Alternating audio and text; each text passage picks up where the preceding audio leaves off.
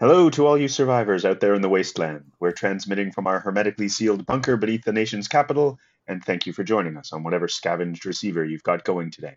I'm Evan May, author of The King in Darkness and Bonhomme Satire. And I'm Brandon Crilly, Ottawa-based author of science fiction and fantasy. Our cozy little bunker is keeping us safe from the world outside where skeletal deer... Nope. What do you mean, no? I refuse. I am not encouraging any more skeletal deer. They're kind of cute, actually. Doubtful. You're going to make Prancy sad. Are the wards still in place? Well, we'll find out. But in the meantime, we've got other survivors to talk to and art to discuss. Right. Good. Here's who'll be joining us in the bunker today. Hi, my name is Katie Brisky. I'm a fantasy author and podcaster. My short fiction has appeared in Lightspeed and Nightmare and Augur, among others. And I am also the co-chair of the Ephemera reading series. And a weird fact about me is that I am the lead song human at CanCon. My name is Courtney Fernandez. I'm a YA fantasy writer and a programmer for CanCon, and I went to school with Brandon's nemesis. We're both really looking forward to our conversation today, and just as excited that we get to share it with you. Gather round, survivors, and welcome to broadcasts from the Wasteland.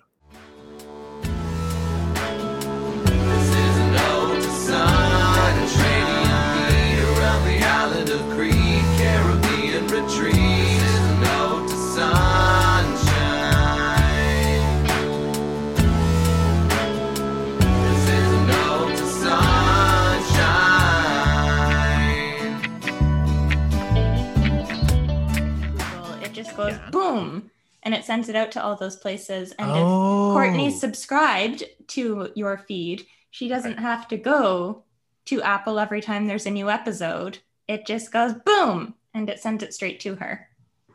Oh, interesting. Okay, so that's convenient. That makes a lot of sense, actually. Yes. Yay. My day job recently, our RSS feed broke, and so that sucked because it did not go to iTunes or Stitcher or Google or it went to Amazon weirdly. Amazon controls everything, really, is what it comes down to. That was interesting. Wow. But yeah, so I had to fix it. Okay. Interesting. By which I mean I emailed Libsyn and was like, our feed is broken. Fix it for me. You need to fix it. Nice. I like it. Interesting. So how's it going? Oh, it's good. How are you guys, all of you? Good. We were hanging in. We were talking about online communities and Courtney's fascination with TikTok. and yes, which she understands and also understands Snapchat. I was going to say no. I never said I understood Snapchat. it was profoundly relaxing for me. I can't remember whether it was Snapchat or WhatsApp. When it came out, to just realize I don't know what this is, I don't know what this is for, but that's fine because it's not for me, it's for the youth, and I just let it go, and I never think about them. Yeah, my fascination with Snapchat was specifically why it got so popular, and it really followed a kind of reactionary artistic movement to Instagram and the what do they call it? The I don't know, the whole curated thing about Instagram. Every picture you take has to be perfect. And if it's not, Instagram worthy, it's not good enough. Does it? Because if so, I'm fucking up hard on Instagram.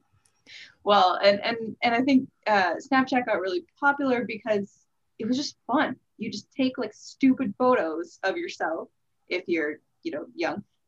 You take stupid photos of yourself and send them to your friends, and they self-destruct, and you don't have to live with a bad selfie that's now on your page forever. I was gonna say, isn't a big appeal of Snapchat that things don't last? Exactly. Right. And they actually don't last. Not Well, I'm sure they do last somewhere. Well, you can always be in this forever. Yeah, okay.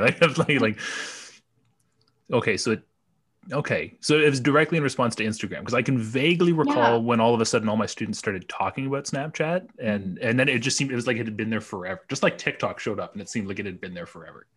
But it was in response to Instagram. I burned my Instagram to the ground. Oh, Well, yeah, like I knew you were off temporarily, but you're gone completely, eh? I'm never coming back. You're not missing much. It's better for my mental health, I think. That's fair. I just always forget mine exists.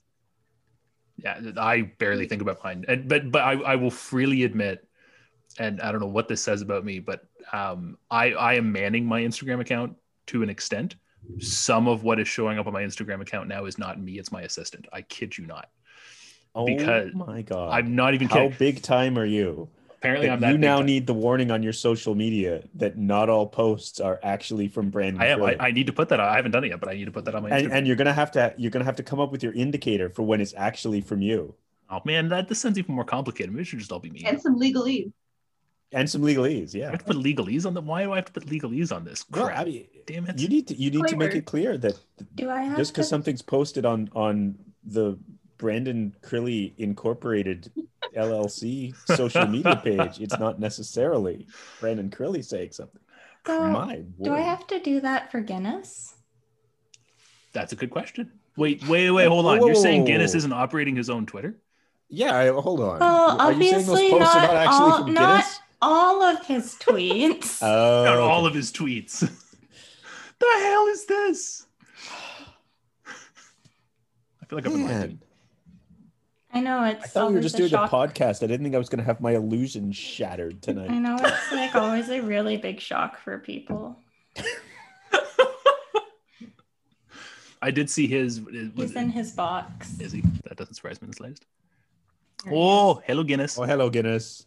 Nobody listening to this knows what the hell we're talking about. But No, this is fantastic radio, but we are Excellent. all looking at Guinness the cat. Yeah.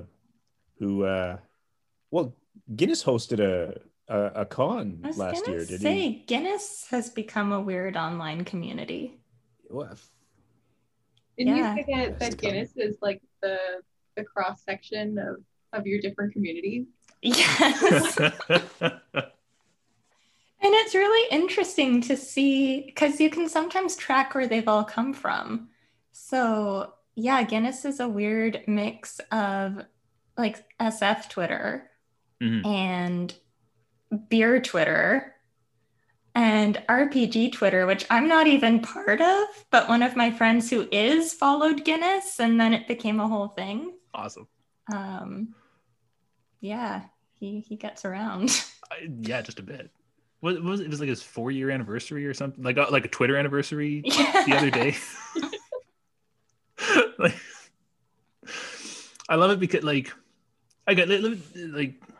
when it comes to Guinness and his Twitter, I Just to imagine clarify for people who maybe don't know who Oh, Guinness, that- Guinness that- is my yeah. incredibly famous cat Yes. that you all know clearly, but just as a disclaimer on the off chance. yeah for the 2 listeners of our 8 who don't know who Guinness is. Yeah, and you can find him at Guinness is a cat.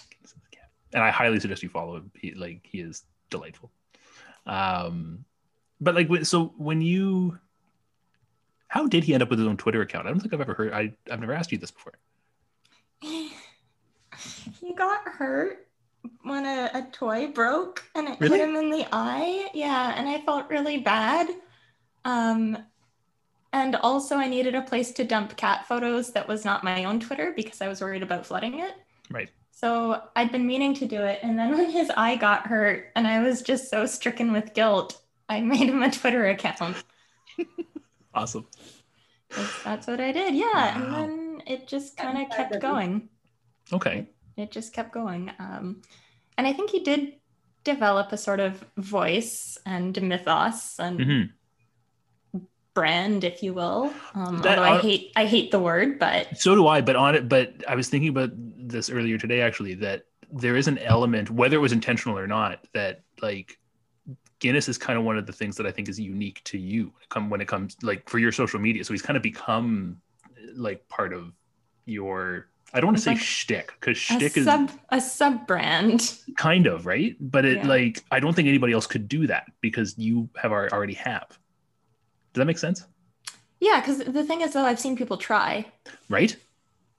and this is going to sound really arrogant, but it doesn't work as well.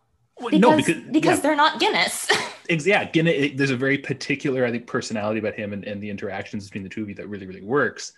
So obviously people are going to try to copy that, but you can't copy the original. You can use it as a starting point and find your own voice and your own thing. Yeah. And I have seen people do that too. Mm-hmm. There were quite a lot of attendees at Guinness Con. I saw. was like, yeah, you're doing this Twitter thing. You have your own cat personality or pet personality. Mm-hmm. But yeah, and it's interesting because, he is a real cat who has a personality. So obviously it's fictionalized. Mm-hmm. Obviously, I'm sorry, Evan, he doesn't tweet as himself. Yeah. Okay. But I mean, it's not too far off the mark. I think Brandon, you've at least met Guinness. Like that's pretty much that's how he is. Oh yeah, if Guinness had a Twitter, could tweet, that's what he would be tweeting. Oh, absolutely, yeah, without a doubt, he is a pest. I love him though. Well, yeah, he is the best. Don't get me wrong, but but no, it totally matches what I expect him to be saying. Yeah. But I find it funny because they're like,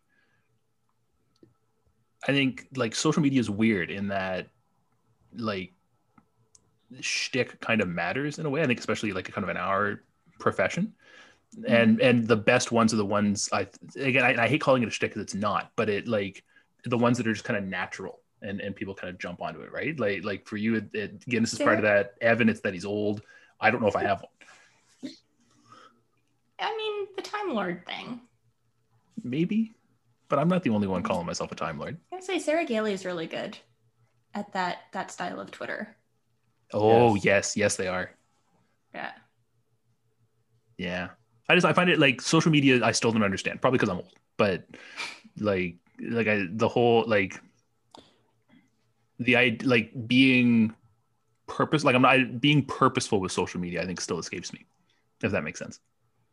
Yeah, I think it's Guinness is so great because you can tell when it's authentic, and when it's trying to be a shtick.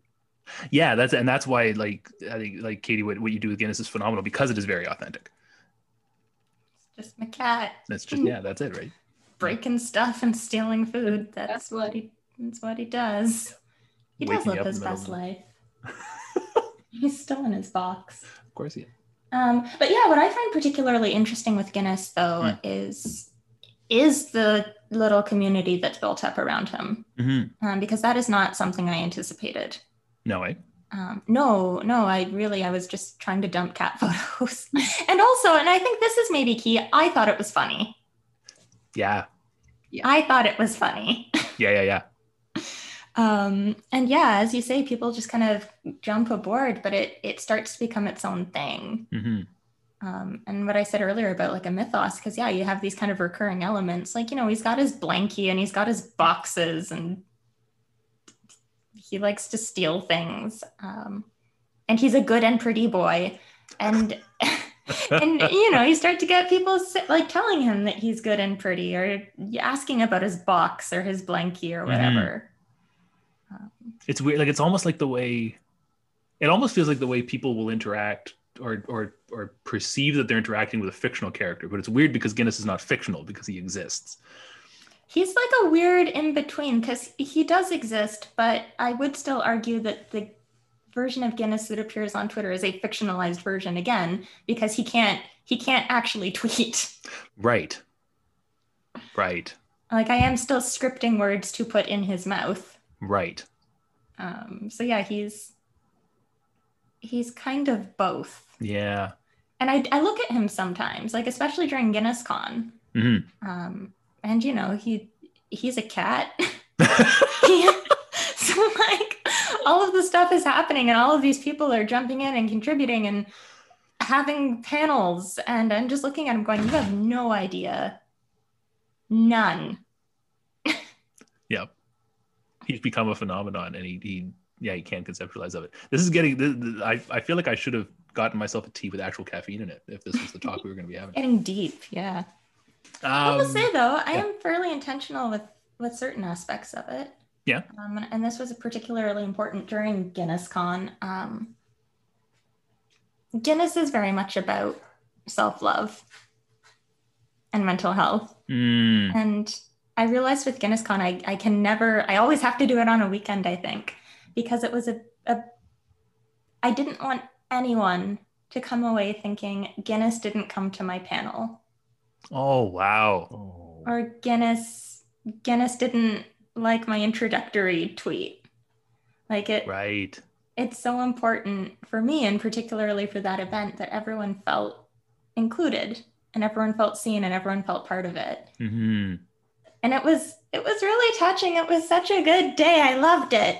But that was a very deliberate choice. Yeah. Right. And Guinness as being a source of encouragement and support for people is also very intentional. Like I never want someone reaching out in good faith to ever feel bad about doing that. Mm-hmm.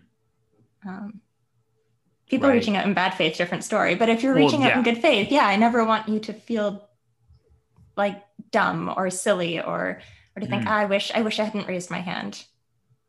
Right. Yeah. I never want someone, any interaction. It's not just Guinness. I mean, I think we'll talk about this later too, but it bleeds over into ephemera. Mm-hmm. But yeah.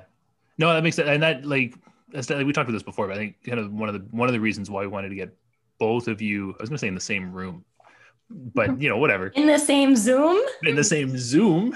Nice. Oh, sorry, the recording failed. No, the reason why we wanted to get both of you together at the same time is to talk about that whole like building community and bring people together and stuff. And I think that hits on what you're talking about, this idea of like intentionally trying to make sure that people are brought in as opposed to brought in as opposed to kind of pushed out, again with caveats, because you don't want to bring in Nazis or anything. But Evan is mocking my hand use. I'm trying to say something like I'm trying to actually use my words, you asshole. And it shows up so well in audio, the physical comedy here. Well, it wouldn't have if Brandon had just been able to persevere through it.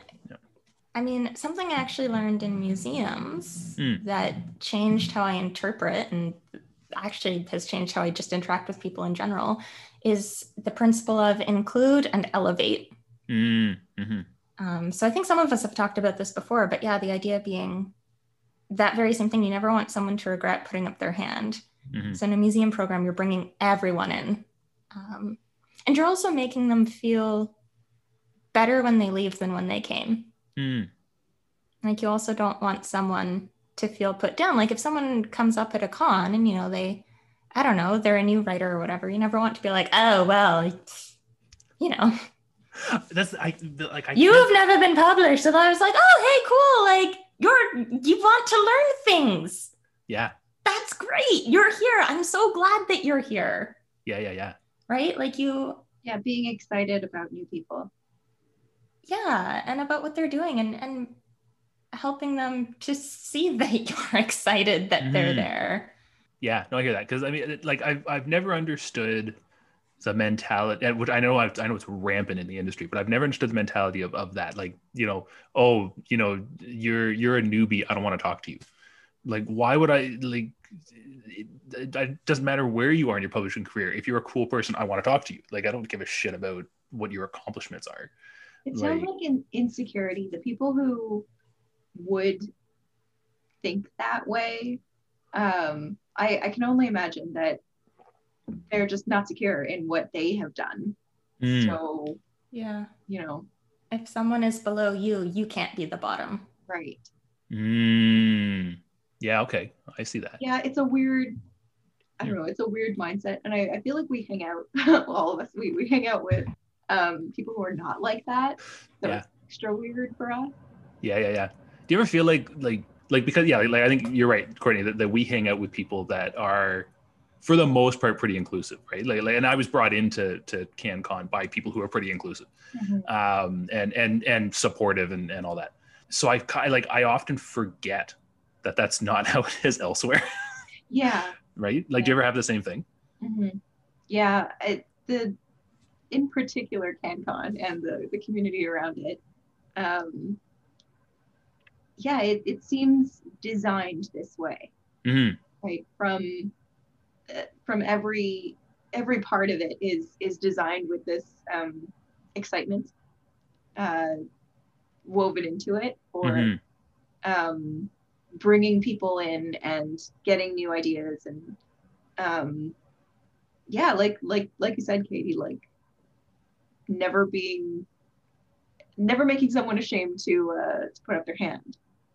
I think you can feel that in the way things are designed or the way people talk.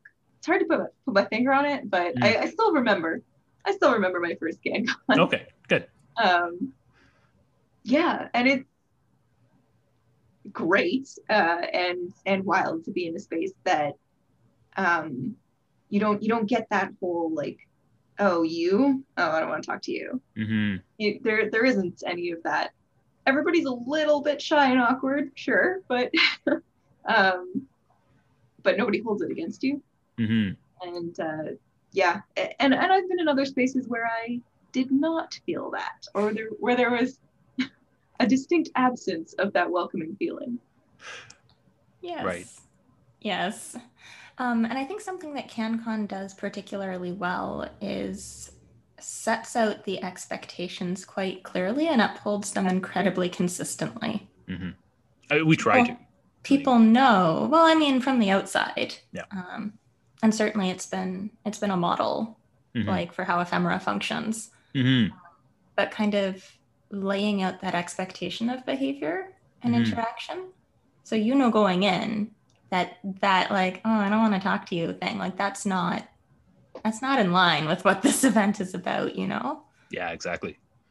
Yeah. And I mean, it seems to have been working out. I think like one of the concerns for us, and I think that's like, I know it's come up like since Courtney, since you and Aaron and the rest of the team, like since we expanded it, but the concern as CanCon has grown that, the more people you have, the more you're at risk of losing that vibe. Because it's kind of like there's variables that you can't control. Like when you go from being a 400 person event to like a 900 person event, then it's going to fracture and it's going to splinter and you're going to lose that. And so luckily we haven't lost it yet, but at the same time, like you want the con to be successful, which kind of means more people. And so it's this weird like line that we've tried to walk. I mean, I guess some of it too might be trusting the community that you've built to themselves carry that atmosphere forth, right? Yeah, that's a good point. So if you've got those 400 people that kind of know the house rules, yeah, and then you add 400 more, and I feel like we're starting to get into some kind of song. Oh man, can we have an official CanCon song? Evan, can we have an official CanCon song? I feel like this is more a Marie thing. I think Marie would say yes. Marie would 100% say yes. I don't have my phone on me, otherwise I would text her right now. I have my phone. Katie, text Marie. I will text Marie. This is like the second time we've done this. It is. So actually, the last time Katie was on, we were texting Marie. Yeah, this is a recurring segment now of texting Marie as we're recording broadcast from the Wasteland. Yeah, and so the result from the last time was lap goats and lab coats, and so I'm excited to see which we never got. I'm just saying. That's true. Where are my goats? The song can have goats. The song it better have goats. Not that I'm putting any restrictions on the song. Okay, while Katie is texting Marie. I just texted her. Perfect. One of the I want to come back to this idea of like making sure that nobody feels awkward, putting their hand up, and we want the inclusion and whatnot. The thing that it took me like I still struggle with, to be honest, and I know when I first got on programming was like I know for CanCon specifically, and I'm wondering if Ephemera if you've had the same thing, we get a flood of ideas, right? And we can't use them all. And like sometimes it's like, okay, we'll get an idea for a panel. It's like, that's a great idea, but we did almost that exact panel last year, and so we don't want to repeat it. Or we'll get like we try to hit as many different spheres as we can, and so we have like panels like Queer Fantasy, we have panels like the Caribbean Diaspora one that we did, and whatever, we'll get say a dozen or 24 or whatever, like really awesome queer focused panels, and there's no way we can use them all, and I'm always like, I am forever uncomfortable with this idea of like, okay, I have all these great ideas and I have to say no to some of them. And that one idea that I get from so and so like probably matters quite a bit to them. And I don't like it's a combination of optics, but also like I, you know, inclusion and balancing and whatnot. And so, and I still haven't wrapped my head around the That's guilt part trip, of the job, though. It's almost like, hold on, that's Marie. Yay. Oh, I Marie love that says- telegram kind of noise. That was Marie amazing. says, Katie, you know the answer is in your heart. That's not a yes. But the answer in my heart is a yes. Okay, so yeah, okay, so we got a song then. So, yes, I will tell him. Did you mention that we're all involved in this? No. Perfect. It'll be a surprise when she listens to the episode. That's good. Yeah, I mean, to be honest, it kind of sounds like an editor having to put together a Yeah. magazine issue, right? You can't take every story. Right. You can't take every story. She has lots of hearts is her answer. Perfect. And a dancing person. That sounds good. So yeah, you can't take every story. You can't take every story that you fall in love with that's good. Mhm. All of the stories have to play nicely together. Right. You might have just run, as you say, a werewolf story last month, and this Yeah. is an amazing, phenomenal werewolf story. But you can't. You just Yeah. did it. So, like, I feel the pain, but I think that's also part of it is that, like, as inclusively focused and intentional as possible curation. Hmm. I don't know if you were asking if ephemera deals with the same thing. I don't know if that question like got fully formed. I think it was in there in the middle of my ramble. I tend to do that. But like I think it's a little bit different because I mean we have 3 readers and a performer every single month.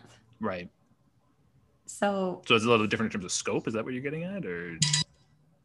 hold on, Marie. You are now lead song human. Go to it. Use your power wisely. Katie, you're back on the con-com. I just use as you see fit. Even better. Katie, you're back on. Woohoo! Yay. Yeah.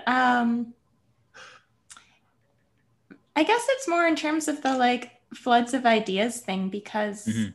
I mean we do have people that have like requested to be part of it, but I think we have like just because of sheer numbers, right? Mhm. And in terms of the themes and stuff, we really do just kind of throw words back and forth at each other. Right. For the like birthday party one, we do have a few themes that people voted for. Hmm. So Oh yeah, I remember that.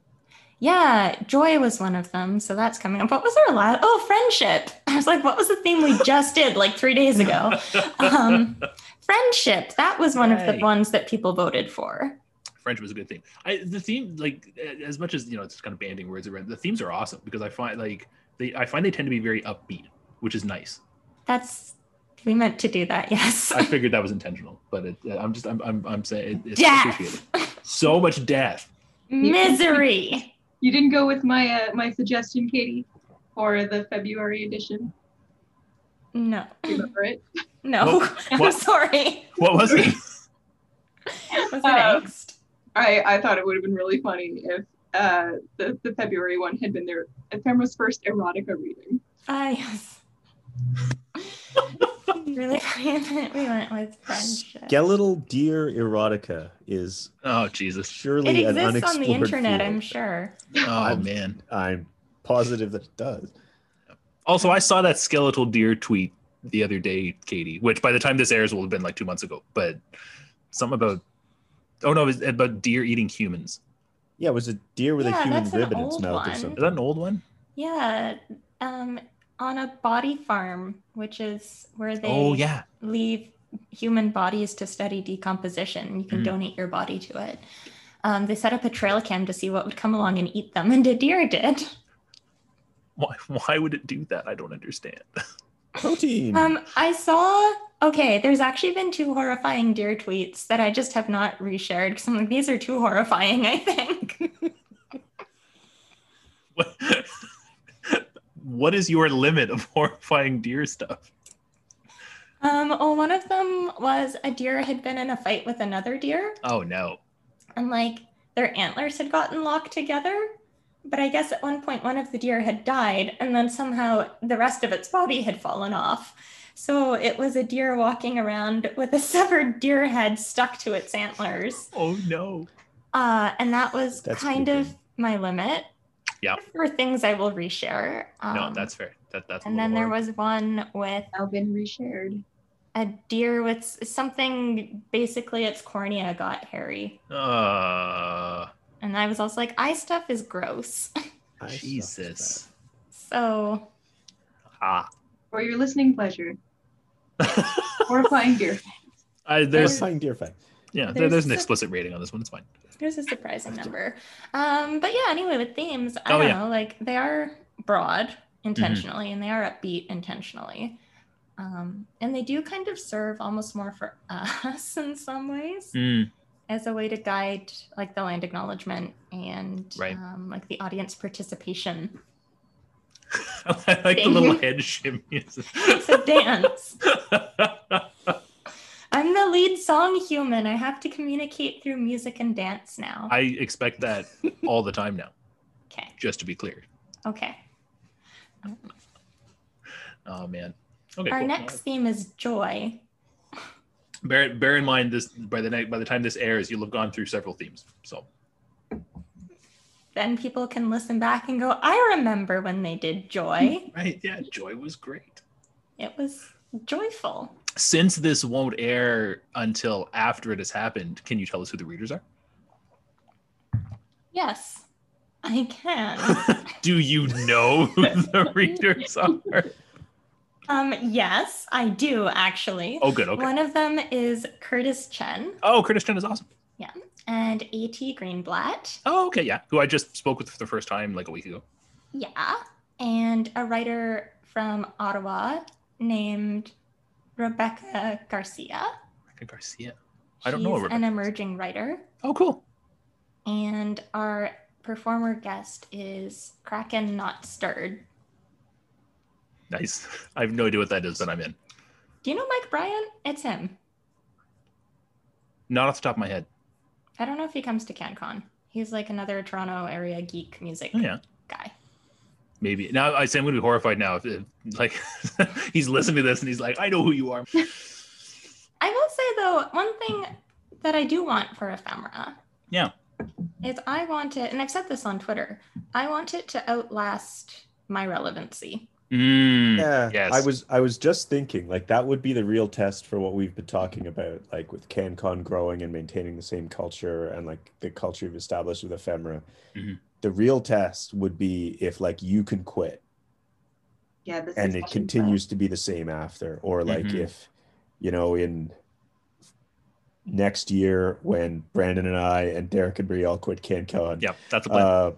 If CanCon continues to be the same thing. Yeah.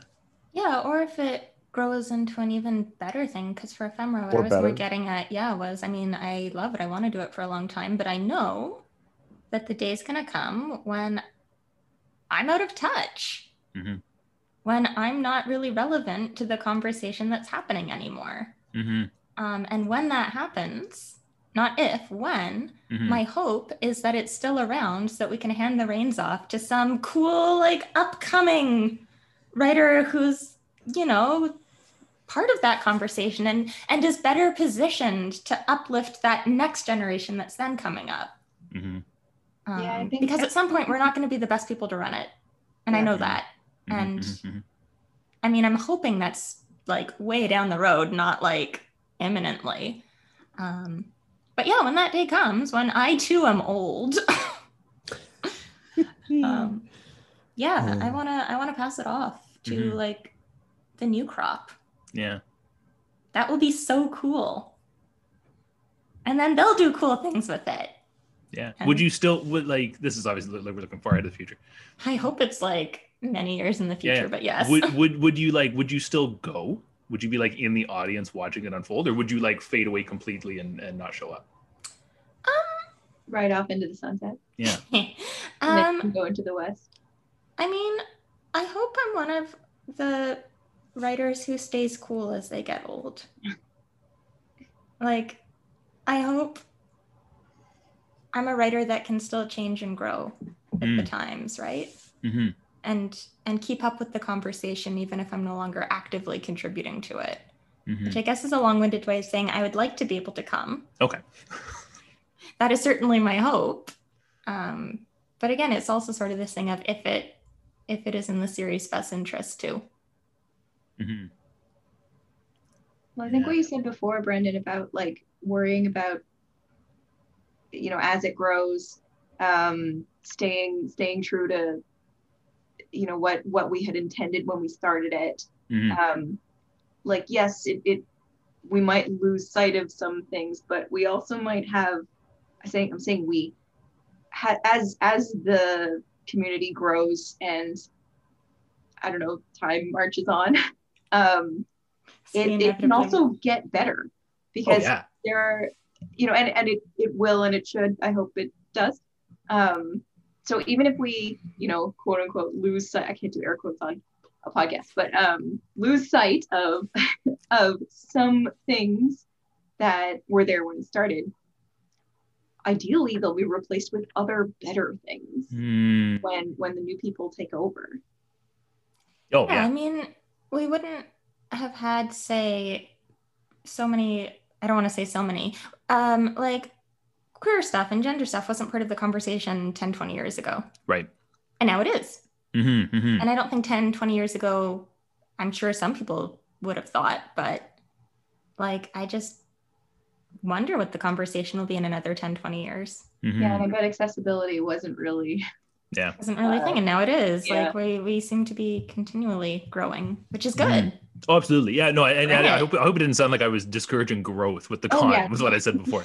No, but like it's also, I mean, I hear your point though. It's something that worries me a little bit sometimes. Right now, Ephemera is just two people, right? Two people running a thing, and we have it down to a pretty slick science at this point, I think. Jen and I. I mean, we've discussed what to do if it gets big enough that we need to bring someone else on, but like that would change things. It would change the tone. It would change the flow. It would change the dynamic. Mm-hmm. And so like I'm fully prepped for that day to come, but I'm also a little nervous about it, you know, because it's like, okay, well, we figured how this works with us. Yeah. Oh yeah. No, I hear that. Like oh, sorry. Go ahead. Let me cut you off. And I was gonna say, again, not discouraging growth if it's in the best interest of the series and the best interest of us as individuals, then absolutely bring it on. But like, it'll be different. And sometimes that's a little scary. Yeah, absolutely. Like I will freely admit that, like I was terrified joining the ConCom, like when Evan and I started, whatever, 7 years ago, whatever it was. I don't think it was that long actually. Would it 5? 6? 5, I think. Well, sure. Okay, 5. Like I was terrified at the time, and I'm still terrified. But like I was, when Derek said to us, "Okay, we've gotten big enough that we need to expand the programming team," I was nervous because because it was Derek. Like at that point, Evan and I were, we weren't anywhere near what I was considering sort of like management level, and so it was kind of Derek's like, "Okay, I'm going to bring these couple of people," and I had never met Courtney and Aaron before, and I was like, I have no idea what this is like. I'm assuming it's going to be good because I trust Derek's judgment, but I have no idea, and it turned out amazingly. And so you would think that after that, I would be okay. But then like we expanded the programming team again, and I was still a little nervous again, even knowing who we were bringing in. Because like we brought in like Phoebe and David and Millie, who I've been awesome. So and I knew they were going to be awesome, like because I'd met them before. Like I knew these people before they were coming onto the team, but I was still a little nervous just because of that. Like, okay, now your workflow is changing. That's it. Just because you don't know it, right? And if you're like, well, I know that what I have works, and I don't know about this new thing. It could be great. And like you assume it's going to be great. You're going to do your best to make it great, but that's it. But honestly, like I think I said to the two of you when like we were chatting last time, I already feel that irrelevance like creeping behind me somewhere, like every year. Like I'm like, okay, like and I think I'm the thing that concerns me, because I thought about it after we were talking last time, is I'm worried that I won't realize when I'm not relevant anymore, or when I'm not relevant in the same way. Like I hope I'll still, if you're paying attention, you will. I hope so, but but I don't know for sure, right? And that's the part that scares me, because you can do, I think, if like not realizing that you can do so much damage with like without real that's the last thing I would ever want to do. And so like that, like I'm ever so careful just to make sure. Like I would rather do like say and do nothing than accidentally do something the wrong way. Yeah, I think for me it would be I would be afraid if I ever stopped listening. Mm-hmm. Yeah. Because right now, like I do want to listen, and I enjoy doing that because that's the best way to learn. But if I ever get to a point where I'm like, I don't want to hear this anymore, Mm-hmm. that's the, well, for me, that's the red flag. Yeah. I don't really care about this anymore. I don't really want to hear what these people are saying. Or it's good enough. Oh God, yeah. Good enough. Is another red flag. Yeah, absolutely. Yeah, and it's tough. Like there's moments where I honestly I've steered close to good enough because sometimes there, like especially with CanCon, there's things that are out of our control, right? And I'm not, I'm not excusing it, but I know I've steered close to that, and that scares me. Okay, but too. Brendan, I would argue that there's a difference between doing your best and good enough. Mm-hmm. So like, I mean, Ephemera's had it too. We've had tech glitches and we've had things happen, and we've done our best, right? So it's like, this is, not the ideal outcome that we wanted, but given the circumstances that we found ourselves in, this was the best. Right. We did the best job we could. Mm-hmm. And that's a different thing than, it's whatever, it's good enough. Right. Okay. Yeah, I think when like, it's good enough happens is when I think people get tired. And I understand why. Yeah. It's hard. Yeah. It's constant work. Yeah. To nonstop. Make sure you're listening to, reduce the unintentional harm that you might be doing. It's a constant task. You have to do all the time, right? And I can, like, not that I condone it or anything, but I can see why people get tired. Mm-hmm. And they're like, okay, this is just gonna have to be somebody else's problem. Oh yeah, no, I get that. Well, I mean, Courtney and Evan saw this last year. Running an event is tiring, and you reach a point where it's like, okay, I don't know if I have the bandwidth to deal with everything in a way that it needs to be dealt with appropriately, right? Yeah. Like that's what I had to do starting late last summer, and it hasn't really ended for me. I just realized I'm not doing a good job. Like I am just reading emails and like skimming them and saying this looks fine, send, and like, okay, this is not good. And so I had a conversation with Brandon and Derek and Marie and was like, I don't know what you want to do, but I'm not being a good teammate. And they were like, yeah, take a break, come back later. Which is very cool of them. But I mean, fortunately I recognized that I wasn't being a good teammate, but I'm sorry that you were dealing with that. Hugs. Hugs across the Zoom. Yeah, no, I mean, because it's tough to recognize that, but smart to do before you go on like a Twitter rampage or something. Yeah, before it turns into bitterness. Yeah, exactly. Yeah, exactly. You don't want the resentment. Yeah. Creeping in. Yeah, but that's I assumed I would be irrelevant before I was resentful.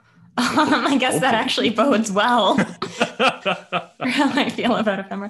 And it's interesting because, like, I don't know, I've had a weird thing sometimes about admitting how much work Ephemera is. Like, in public, I mean, like, y'all are my friends. I will say that it's a lot of work. I mean, but yeah, sometimes it's, I don't know. And I think I was thinking about this. And it was kind of prompted actually by a tweet from Premi Muhammad, where it was very nice, right? She was talking about, let's all take a moment and appreciate Ephemera because they're great and they look after their people. And yeah, I saw that. They work really hard and all that stuff. And it was really, really touching. And I was humbled and it was all the things. But my first instinct, right, was to do the whole, but it's not us, it's you. And I realized I was like, first of all, that's really disingenuous, because it's like someone had to make this thing, and it happened to be the two of us. And the other thing too is it does kind of dodge accountability if you put it on them. We're like, it's ephemera is all the people who come, and it's like, yes, that is true, but I've realized it's a bit like throwing a house party. The party is no fun if jerk people come, right? Like, if all your friends come and all these cool, awesome people come and everyone's nice and everyone has a good time, then yeah, it's a fun party.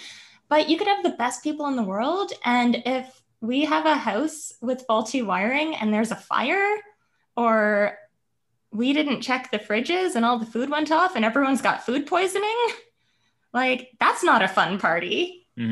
That's a terrible party. That's a dangerous party.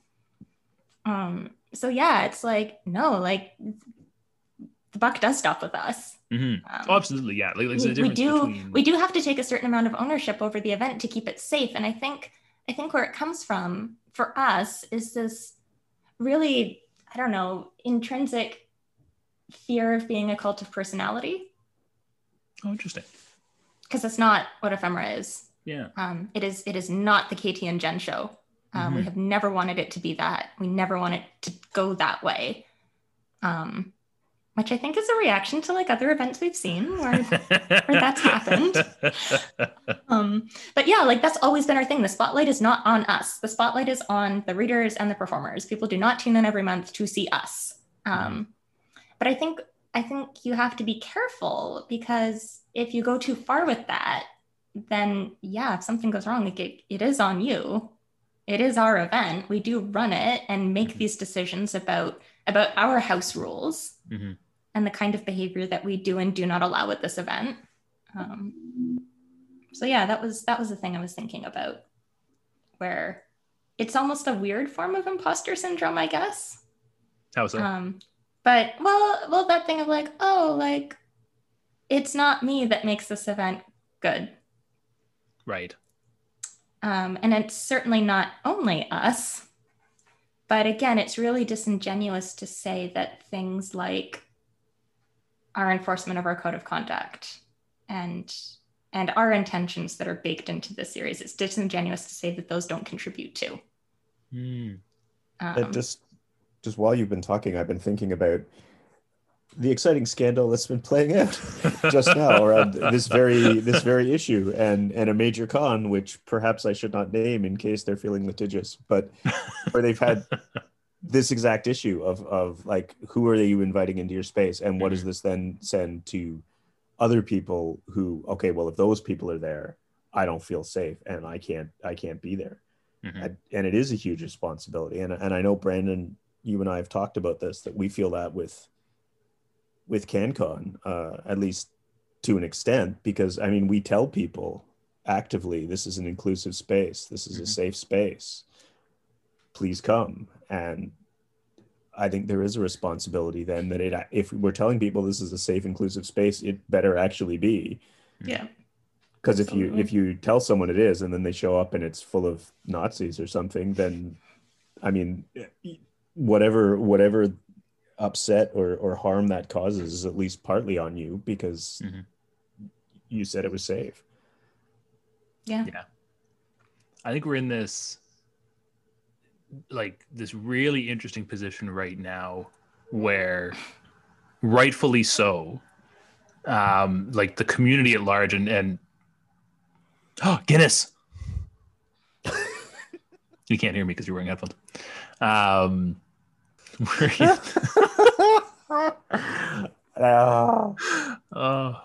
Anyway, I'm sorry. The only reason that's so funny, and once again, this is fantastic for our Totally. massive audience. You must have done that at least 10 times with my cats.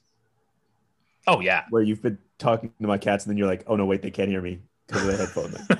Yeah, one of those things that it's like a D&D, like, Evan, you'll get up, and I'll keep babbling. Oh wait, no, the cats, they can't hear me. But yes, it's a particularly interesting position. Yeah. So no, I think like, as a community, and when I say community, I mean, because I know that the SF community is vast. So like when I say community, I mean, people that are, actually like fighting for inclusion and trying to be welcoming and kind of the positive aspects of the community. Because I know that's not everybody in the wide community of SF, unfortunately. Yes, Guinness. But no, I think we're a really interesting position right now, and especially in the last year, where I think the community has finally gotten like past the tipping point of being fed up with a certain amount of BS from every event. And so it's like, and I think so, rightfully so, every event is kind of on notice in that like, and there are a variety of things that nobody's going to stand for anymore, whether it's, you know, having Nazis at your con, which is kind of huge, or something like pronunciation of names and pronouns, which are also very, very important. Like there's a whole bunch of different things that have come up in the last year or so that, and I think I'm glad. But what I'm curious from to see is what's going to happen with all of kind of like the legacy cons, the ones that have been around for a really long time. Are they going to step up and change, or are they going to, you know, go extinct and become dinosaurs, and it'll be newer events like, you know, like FiaCon, and they will now be the ones, and Ephemera as well, I would include in this, that are going to step up and be Augur. I would also include. Oh, AugurCon, absolutely, right? AugurCon. Like Renaissance Con, or BrenV-Con, like these sorts of events, right? For me, it's sort of like, I mean, I hope that the legacy cons step up. I do too, but if they don't, I'm almost not terribly fussed, because we have better options. Yeah. So it is sort of a, I don't know, shape up, or people are going to vote with their feet. Yeah, as it should be. Yeah, I think a lot of it has to do with trust, which is something that I thought about a lot this year, just based on a lot of people talking and saying that this is an inclusive space. We want your voice, blah, blah, blah. And dropping the ball on some really basic stuff that, makes it hard for people who have historically been excluded to put their trust in whether it's a new space or a legacy space, because how can you tell? How can you trust that they're going to follow through on all of these great things that they say? There was a Zoom bombing, except it wasn't a Zoom bombing. There's very basic stuff that you can do to prevent random people from coming into your Zoom session. I don't know why this was so hard for people to grasp, especially like the people who, like, if you're setting up a public event, do your research. Anyway. There was somebody for one of our CanCon line events, and I forget who it was, like asked ahead of time, oh, like the Zoom is going to be like secure, like no one else can enter it. Is it? I'm like, yeah, obviously. Yep. Like, why would? Yeah, obviously. Except that it's not obvious to everyone apparently. And this was an event that happened a while ago, but it kind of got wrecked by this incredibly offensive intruder. And I'm like, oh, cool. So you like kind of wrecked this person's like debut launch because the organizers, I don't know, didn't think to put a password on their Zoom. So like, people can talk a lot, but your actions over the course of however long you exist, it really shows. Are you building up trust in the community? Are you breaking it? Are you like, how is that thread going? And why should the people you say you want at the table, why should they trust you? Why should they be like, well, I guess I'll risk being, I'll risk this, social violence to be part of this community? It's always going to be a risk. And I think the big job is to, find ways that you can build that trust as an organization, building the trust with the community you want to be a part of your organization. And I think about Ephemera a lot, in that it was designed in a way, like from every single, I've said this before, I think I emailed this to Jen a little while ago, every facet of it, choosing an inclusive space that is queer friendly and accessible, Every event starts the land acknowledgement and just the people you choose. You can tell, and I think like all those little steps build up trust. And even in places that maybe had some rocky things happen, as things change, I hope you can still build up trust again. It takes a while, Yeah. a lot of effort, but hopefully you can do it. I think it's something that we've heard in different contexts, but there's no reconciliation without accountability. Mm-hmm. Yeah. Mm-hmm. So I think the first step, because I would like to think that trust can be rebuilt. Like you said, I think it takes a long time, and I think it's really hard. But yeah, I think the first step, which for a lot of people is the hardest one, is owning the harm that you caused. Mm-hmm. And thank you for all of those lovely things you just said about ephemera. But even as you're saying them, like, I'm sitting here thinking like, yeah, but we can't get complacent. Yeah. And that's the other thing where it's like, yeah, we do our best. Yeah. And we tried to think of a lot of things in advance. And like when we had to go virtual with COVID, basically tried to figure out all of the ways that our event could be broken. Right. And then work to prevent that happening. Mm-hmm. And we're not going to get it perfect, mm-hmm. but it's trying to figure out how to mitigate the harm and how to make it as right as it can be after. Mm-hmm. I don't really have nothing comes to mind about places that have made giant missteps and somehow come back from it. Yeah, well, I think there's that thing about, owning the harm. A lot of them just don't. Yeah. Yeah. They go radio silent, or they gaslight, or they victim blame. Yeah, make a quick apology and assume that it'll all blow over. And yeah, or they do like this really so that's the thing though. It's like you can do all the performative apologies you want, but if there's no actual concrete lasting change after that, and I know I've seen this on an individual level. Yeah. For people who have fucked up, say things that sound good, but it's what you do after that. And a lot of them just don't do anything. Yeah, once you betray trust, you have to build it back up from scratch. Mm-hmm. Knowing it may never get to the same level again as well. Yeah. Sometimes it's just you can get a level of trust back, but it might not be the same. Mm-hmm. Mm-hmm.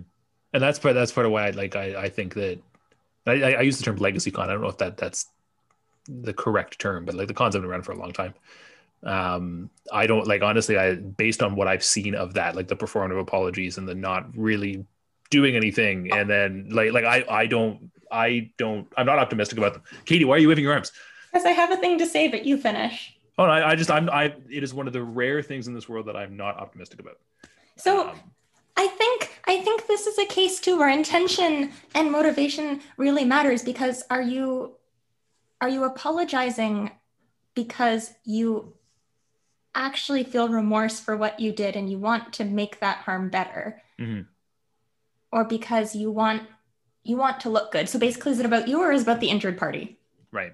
Is it about making it right, or is it about saving your butt? Right. And if it's about the latter, of course you're not going to change because you don't think you did anything wrong. And this is played out in SIFWA forums, and maybe we'll cut that bit out. It's played out in forums. I'm thinking of a very specific example, but right, but it happens. CanCon has had we've had individuals like that, right? Yeah, and you have organizations like that, and you have venues and publications like that, where they get called out.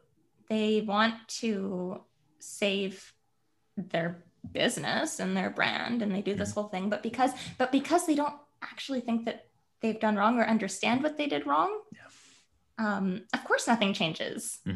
Again, it's that concrete commitment to change that has to follow a harm. And to an extent,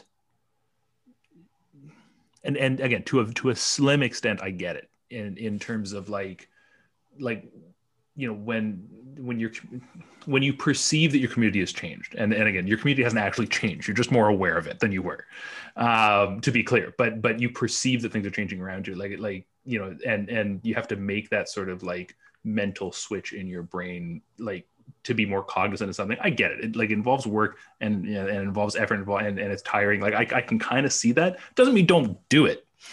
Like just like people are like, I think people just like, they come up against this wall of like, oh, I don't really understand this. I don't think I will understand it. I'm just gonna like, instead of pushing through that to understand. And that's the part that bugs me, is like, you like put a little bit of effort in, please, for the love of God.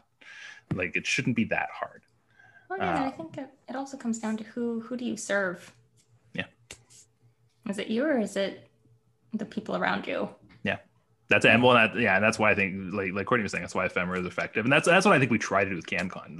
Like I've said before that, you know, like if people didn't show up for CanCon, we wouldn't have a CanCon. So like, you know, it's kind of, we're like, we serve the people. I'm making these really wide arm sweeping motions. Yeah, and like it's that kind of paradox that we were talking about before, where we serve the people. Ephemera is its community. Yeah, but and the buck stops with us. Yeah, absolutely. And it's the policies that we intentionally created. Mm-hmm. So if one of those policies fails and it fucks up, that is on us. Yeah, absolutely. Mm-hmm. Courtney, you looked at a thought a second ago, and then I just kept talking. Yeah, I'm just like, I'm really glad that I know all of you guys. Hey, I'm glad that I know. I'm glad that I know. but I tend to notice. I'm like, wow, isn't it great that we all agree on this? Not everybody does. Yeah. I keep unpleasantly remembering that not everybody thinks this way. Mm-hmm. Not everybody's like, gee, this our like, we're working for other people. This is not about our ego. Like, this is, we want to reduce harm. Some people just don't care. I know, it's terrifying. Yep. Well, and not even in like a hateful way, just in a like, why does this matter? That's the scary thing, when they don't understand why something matters, or why something is wrong. Yeah. And it's tough. Like I remember there was an interaction at CanCon. And I won't name the names of anybody who was involved, but it was the year that, I think it was the first year that we had convinced the Sheraton to have gender neutral washrooms on the area of the hotel that we were using for the con. And I was walking past the registration desk, and there was somebody there who was like basically complaining about the fact that the washrooms are gender neutral. And it was obvious that it came from a point of that this individual just didn't understand it and didn't want to understand. And the volunteer who was speaking to this person, bless them, was very calm, very collected, and just trying to explain, okay, but this is why we're doing it, trying to explain the whole rationale behind it. And this person just wasn't hearing it, and then eventually just kind of like stomped off. And I remember, and I'm watching this and I'm like, okay, this is a person in our space, but you can't, there are certain people you can't get through to, unfortunately. When I was at registration desk, when we still had that, which we will again someday, in 2025.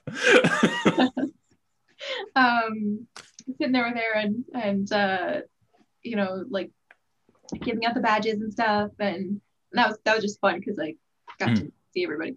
And we had our pronoun stickers, and of course you should never force people to wear pronoun stickers, but I was like, hey, like, feel free to take a pronoun sticker.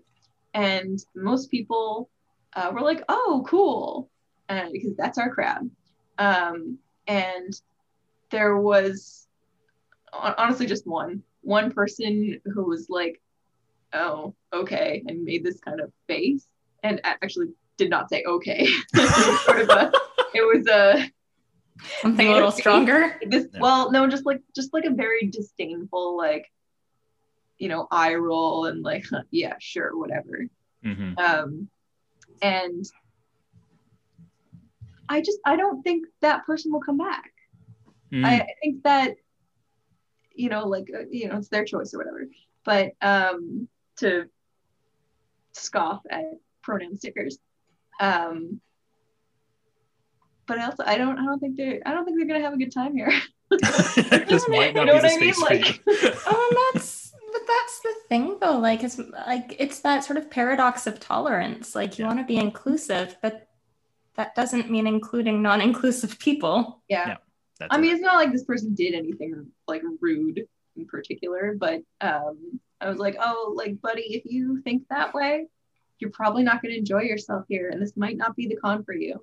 The thing, it's the house rules, right? It's the expectation that you set straight off the bat, and if they're not, if it's not their jam, I mean, you're not forcing them to attend. Yeah. No, I think all we can do is offer, like with this person you're talking about, Brandon, to explain and to try and find some way to help. But there's also like rewarding and not really rewarding, but like whether or not there are consequences for the way you act. So in some spaces, there will be people who are not very nice, but they get, the center spot at the table. And there's optics on that. People know that like this person kind of sucks and they're kind of creepy or gross, but they wrote this best-selling book, so whatever. And there, like, if there are no consequences and if there are in fact rewards, I guess, for just existing, then I think people see that and they're like, oh, okay, it's that kind of space. Yeah. Oh yeah. I realized that February was my last in-person ephemera last year. Oh yeah, what Because about? I was away in March. I was a harbinger of things to come by appearing as a robot. Yeah, you were a robot. Yeah. Did you had an in-person ephemera in March? We did, because it was March 5th, because we were still the first Wednesday of the month at that point. And then we did not have an event in April. And then we returned online on the third Wednesday of the month in May, because we took the spot. Yes, you did. I love how the thing the thing that honestly bothers me is that people can't see my smirk.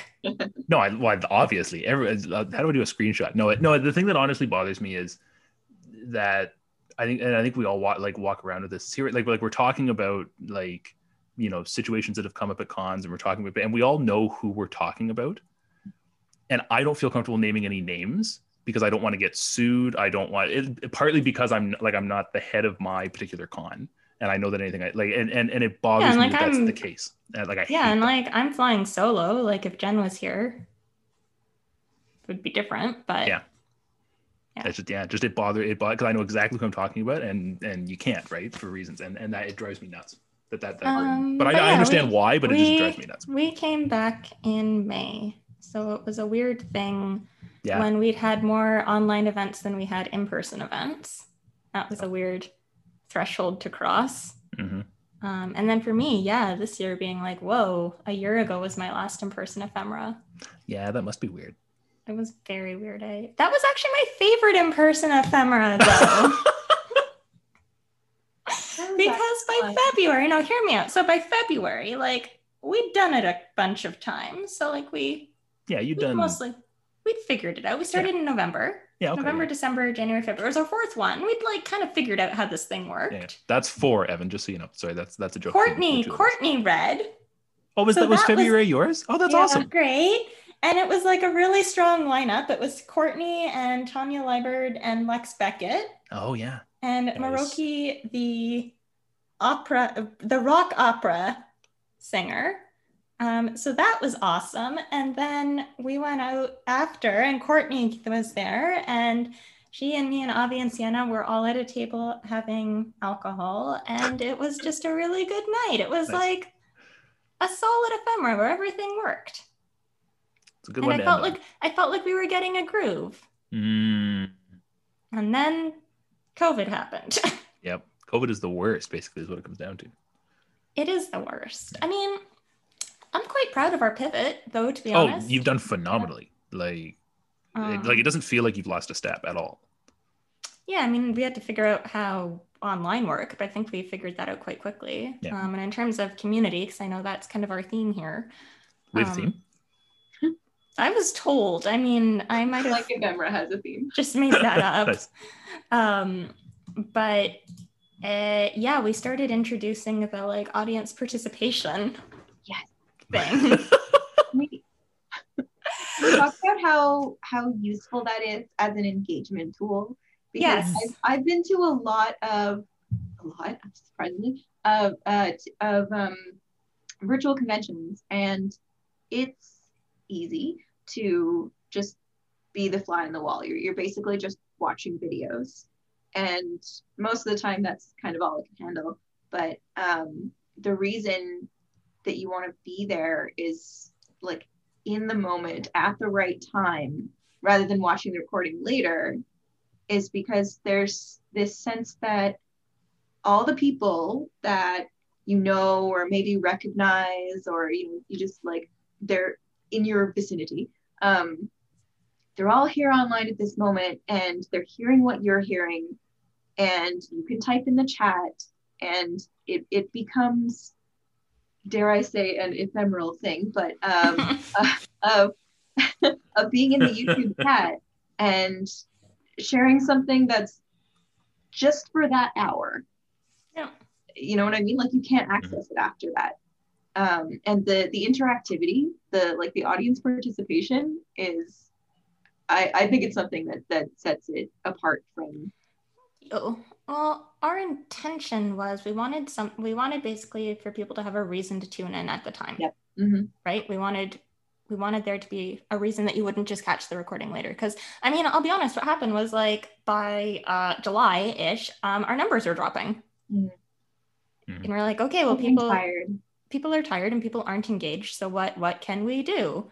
And we're like, what we're missing is that between author chatter, right? Because we used to be at Glad Day Bookshop. So in between the different readers, people would go get stuff from the bar and they'd talk and mingle and see their friends and network.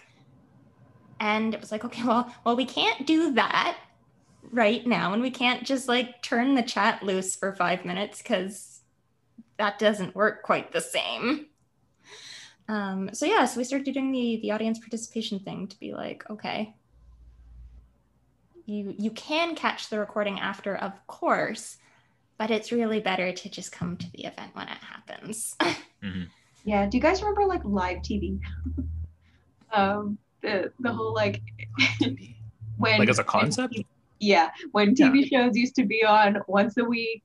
Oh yeah, you had to catch. Yeah. I remember that. If you miss it, you're not going to be able to talk about it at school or whatever. Yeah. That was my childhood. Yeah, I remember that. Yeah. Actually, I think we're all pretty much the same age, right? Yeah. Aside from Evan. Sorry. Yeah, but I remember that, and it's like, yeah, sometimes you could find a rerun or you could tape it, but like it's not the same. Yeah, DVR or whatever when that was a thing. Yeah, and like I don't know, I find a lot of my museum programming coming in with the audience participation thing. Because okay, so like, sorry, we're gonna get into like a whole whack of theory if that's okay. Everything goes. It's fine. Okay, so like you've been on this podcast before, right? I mean, I don't know. But yeah, so like one of the most important things for me is the idea of meaningful choice. Mm. So like the audience, like, because we often do like vote on X, Y, or Z or choose your own adventure or whatever. Choose your own adventure was awesome. They're really hard to write. Every time I write them, I'm like, I remember why I hate these. You have a little choice of games thing going off in the back of your head. Games, yeah. Oh wait, I love writing choice of games. Good pivot. Anyway, but yeah, like it actually affects the story. It actually makes a difference. We actually take your votes, and it changes the course of the night. So that's important, is giving the audience agency. It's tricky because we are in a locked Zoom that streams out to YouTube. So we have the chat and we've got Twitter, but you cannot be in the Zoom with us. So it needs to be something that can be done in a chat. It can't rely too heavily on visuals. Because like you can share screens, but it's hard. And it breaks the flow. It has to be fast because again, the focus is not us. We can't turn it into an 1.5 hour long event. And then, I mean, I don't watch the chat during the show. Jen watches it and we've got moderators and I do Twitter. That's how that breakdown works. Mm-hmm. So yeah, it's Evan in chat says nothing important happens in the chat. All the important things happen in the chat. Peanut galleries in the chat. But yeah, so it's an interesting challenge to get something that is engaging and that has meaningful choice, that has a variety of different ways to participate. Also, like, because you guys are not in the Zoom with us, we can't do like a breakout room. Right. And have you figure something out in small groups. So it's like, it kind of needs to be individual, but also like a mass collective in a chat. And yes, as a former museum programmer, I'm having a delightful time, actually. It's good to keep those muscles stretched. Mm-hmm. But yeah, I'm glad they're working. I mean, that was kind of the whole hope with them, mm-hmm. was that it would give people a reason to tune in. Yeah, no, I think it works really well because like part of like, again, my big thing of going to events, like going to reading events and going to whatever is honest, like no disrespect to anybody. I'm not necessarily there to see the reading. I'm there to be part of the community. Yeah. And so yeah, so adding that dimension I think is perfect because then like every time I come to Ephemera, I feel like I'm sitting in Glad Day with all of these people in the chat and shooting the shit and it's because of you have those little bits in between. Yeah, and then you can vote on where to look for your friend. Yeah. You can name your friends. Yeah. But I find, and I don't know, Courtney, maybe your experience has been different. Like I haven't done a ton of virtual cons. Like we both did the Nebulas in May or whenever the hell that was. And then I did FIACon and they were both, like I had a good time at both, but it didn't satisfy my need to interact with people. Like at the Nebulas, we did the CanCon people who were there, we hung out in our own little Zoom room for a little bit. And then I tried to get into the big public Zoom and I couldn't get in. It was tech issues. Like it wasn't anything to do with them. And so whatever. And then I ended up like Santa and Avi were there. And so like we, again, private Zoom and just kind of hung out for like an 1.5 hours. And so I didn't get the experience of, you go into the bar and you see all these little pockets of people and I see Katie and she's busy. She doesn't want to talk to me. And so I'll go over here. And never too busy for you, Brandon. No, I know. I'm just teasing. But yeah, but like, it's nowhere near the same. And so I kind of was like, eh. And so I don't know how many virtual cons I'm going to do, Yeah, I mean, I'm going to do the Nebulas and ReaderCon, apparently. Really? ReaderCon I haven't heard anything about ReaderCon. I got an invite, so I was like, yeah, but you've done ReaderCon before. I only attended ReaderCon, so I don't count. You count. You're cool. The hell I do. You do. You just counted to 4 like 10 minutes ago.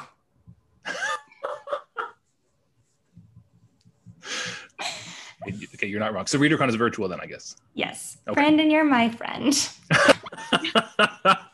As we're speaking about friendship. Thank you, Katie. Yeah, I just did a virtual con recently. And yeah, This is no to sunshine.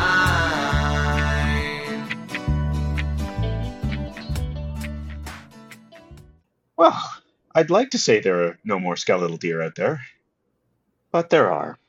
And we're just going to have to learn to coexist now that our guests are gone. We had a wonderful time talking with our fellow survivors today, so thank you to Katie and Courtney for joining us here in our underground safe haven.